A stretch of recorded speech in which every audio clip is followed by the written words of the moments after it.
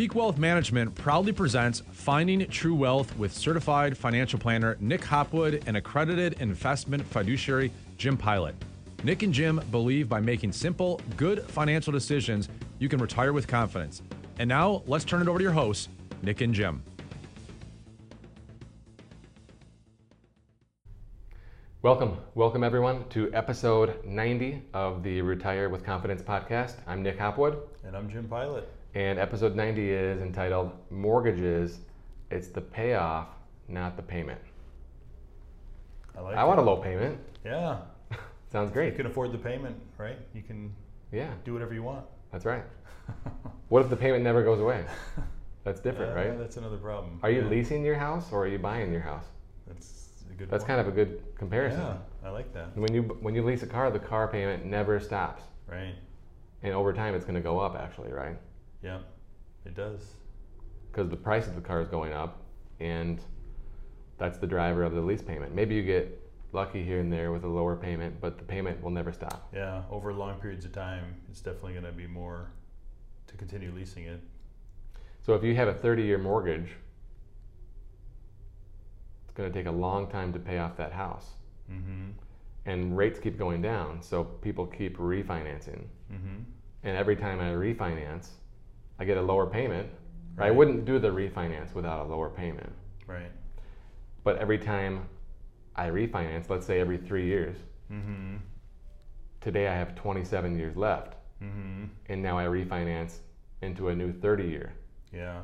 So you see what I'm doing? Yeah. 10 years ago, I had 30 years left. Right. And today I have 30 years left. Yeah. Because I just cared about the payment going down. Right. What did I do with the payment savings? Oh, I took some vacations. I was going to say, you didn't take it and put it additional on the principal? That's what I would do. Most people... I'm the most disciplined, laser-focused person you might know. So you know I did. Yeah. But what did you do? What did you do, right? Right. Did you go on vacation?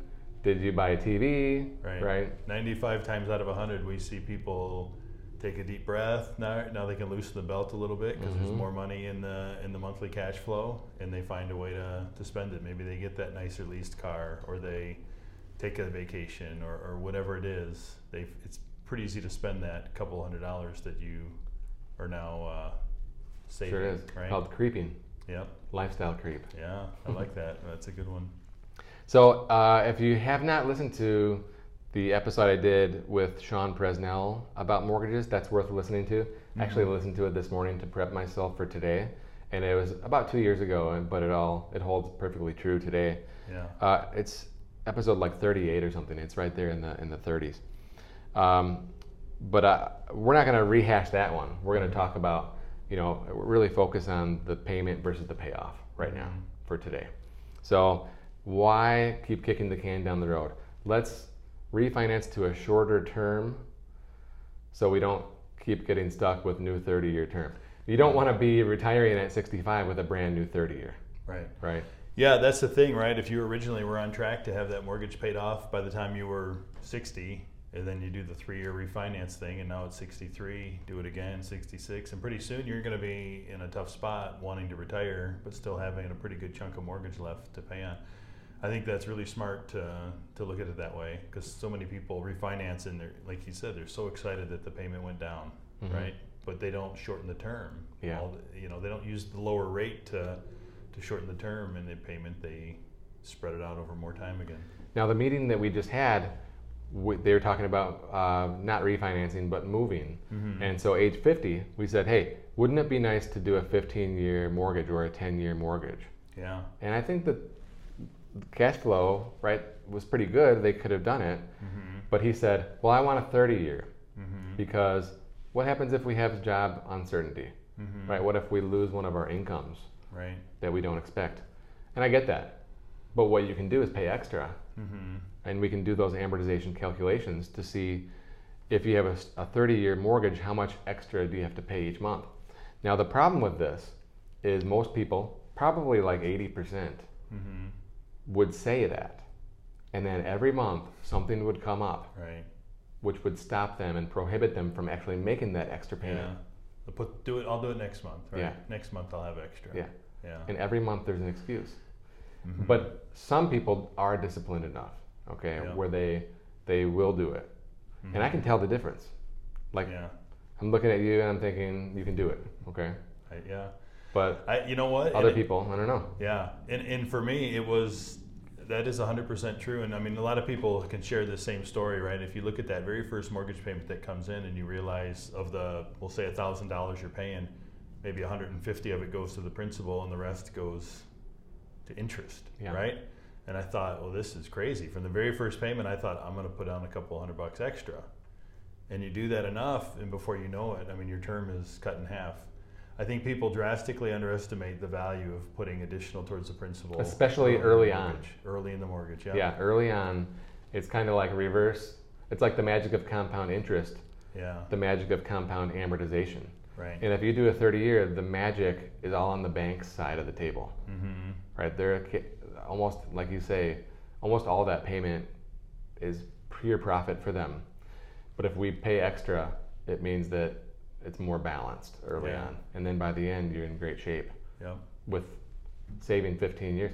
You know, if your payment's $1,000 a month and you're saving 15 years of payments, that's $180,000 of interest savings. Right. It's that simple. Yeah. Yeah. It really is remarkable. I just ran a calculation for a client a couple weeks ago, and I told her it was an extra $300 added to her check, shortened it from a 30 down to a 15-year, and she thought, I can't believe it's that big of a difference. Yeah. So I think when you realize that and that clicks, she'll be disciplined enough to do that because she knows and she realizes the impact of it. So a couple suggestions would be shorten the term, right? Mm-hmm. And you don't have to refinance to shorten the term. You can do the calculations and we can help you to make Yeah. sure it's worth it. But if you can shorten the term and lower the rate and everything, and that's one way. Mm-hmm. If you're many years into your loan, maybe it does not make sense to refinance. Maybe it makes sense to just pay extra, Mm-hmm. right? By paying extra, you're artificially lowering the interest rate anyway, Right. right? So like if you make one extra payment per year, you're cutting off, don't hold me to this, but something like 7 years. Yeah, that's what I was thinking. Like a 7 or 30 8 years, becomes yeah. 23. Right. Okay. And then if you do, some servicing companies will do bi-weekly payments. So every 2 weeks, and it's twice a month instead of once a month, Mm-hmm. the payment comes out. And it might be that same $1,000, but it's $500. But Right. Spreads it out but a you're little more. paying, we're paying the interest in arrears. So you're always cutting the amount of interest each month. Mhm. And that shaves a few years off. Right. Now, for a normal size loan, like a couple $100,000, with a low rate, like right now, like in the 3% range, I did some math. The bi-weekly one doesn't save you very much. Mm-hmm. But if you have like $1 million mortgage, Mm-hmm. every little, it's huge, right? Yeah. So even if you're at 3%, doing those bi-weeklies can really make a difference. Mm-hmm. So you could, make one extra payment per year, do the bi-weeklies. What else? Treat it like a 15. Mm-hmm. Okay. What if you need money out of your house? Yeah, I'll tell one thing you hear a lot of people want to do cash out when they refi, right? Which Raises your rate, can be a real problem. closing yeah. costs. Right, right. But the home equity line is always there as an opportunity to take money out of the equity as well. So don't think you're stuck, right? If you put additional to pay down the principal quicker, it doesn't mean that money's gone forever, right? There's ways Yeah. to access it if you need to. The home equity line of credit is a great tool. Yeah. All right. What if, let's say I have a $200,000 mortgage, Mm-hmm. and I have the $200,000 extra in the bank or in my investment account or whatever? Mm-hmm. Does it make sense to pay off, right? We've been talking about payoff, right? Does it make sense Yeah. to take that cash and pay off the house? Yeah, I think that's one of the bigger questions we get with regards to mortgage and low rates and things like that, right? But I think that there is a certain amount of risk that comes with carrying debt, and I think that can't be underestimated. So I think you can definitely make a case to pay down or pay off completely that mortgage amount, and just get rid of it, knock it out. Now, of course, that's not a blanket recommendation, Right. but you and I both think along the same lines as I call it a debt hawk, Mm-hmm. right? Like, I don't like it. Right. More like I'm like a Dave Ramsey guy. Yeah. Yeah. Yeah, I mean, Dave Ramsey has some interesting points, but the one that he says. So let's use that same example. If you have $200,000 in the bank and a $200,000 mortgage,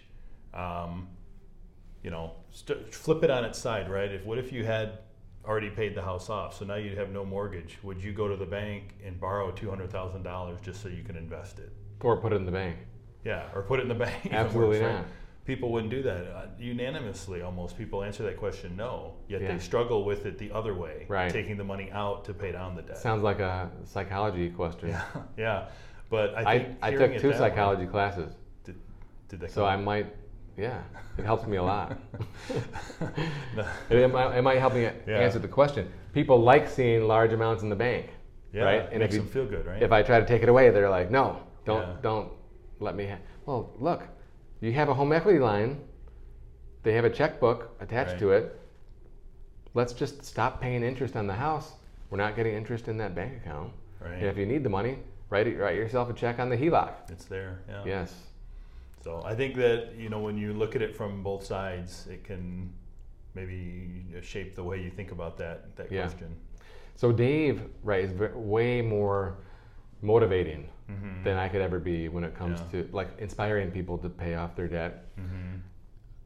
And we want to focus just on mortgages here, but in my own experience, okay, Mhm. we bought a lot of property in 2005, 6, 7, Mm-hmm. and we bought it right, paying, saving up, putting the 20% down, and then renting it out. And then 2008, literally the properties went down by half, right? Yeah. And people weren't paying because they lost their job. Mm-hmm.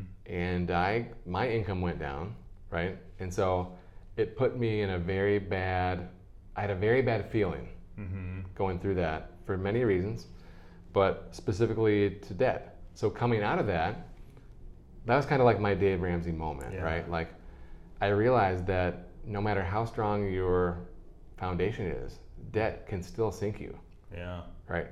You could be making great money, you could have a great portfolio, whatever the case may be, the debt load never goes away.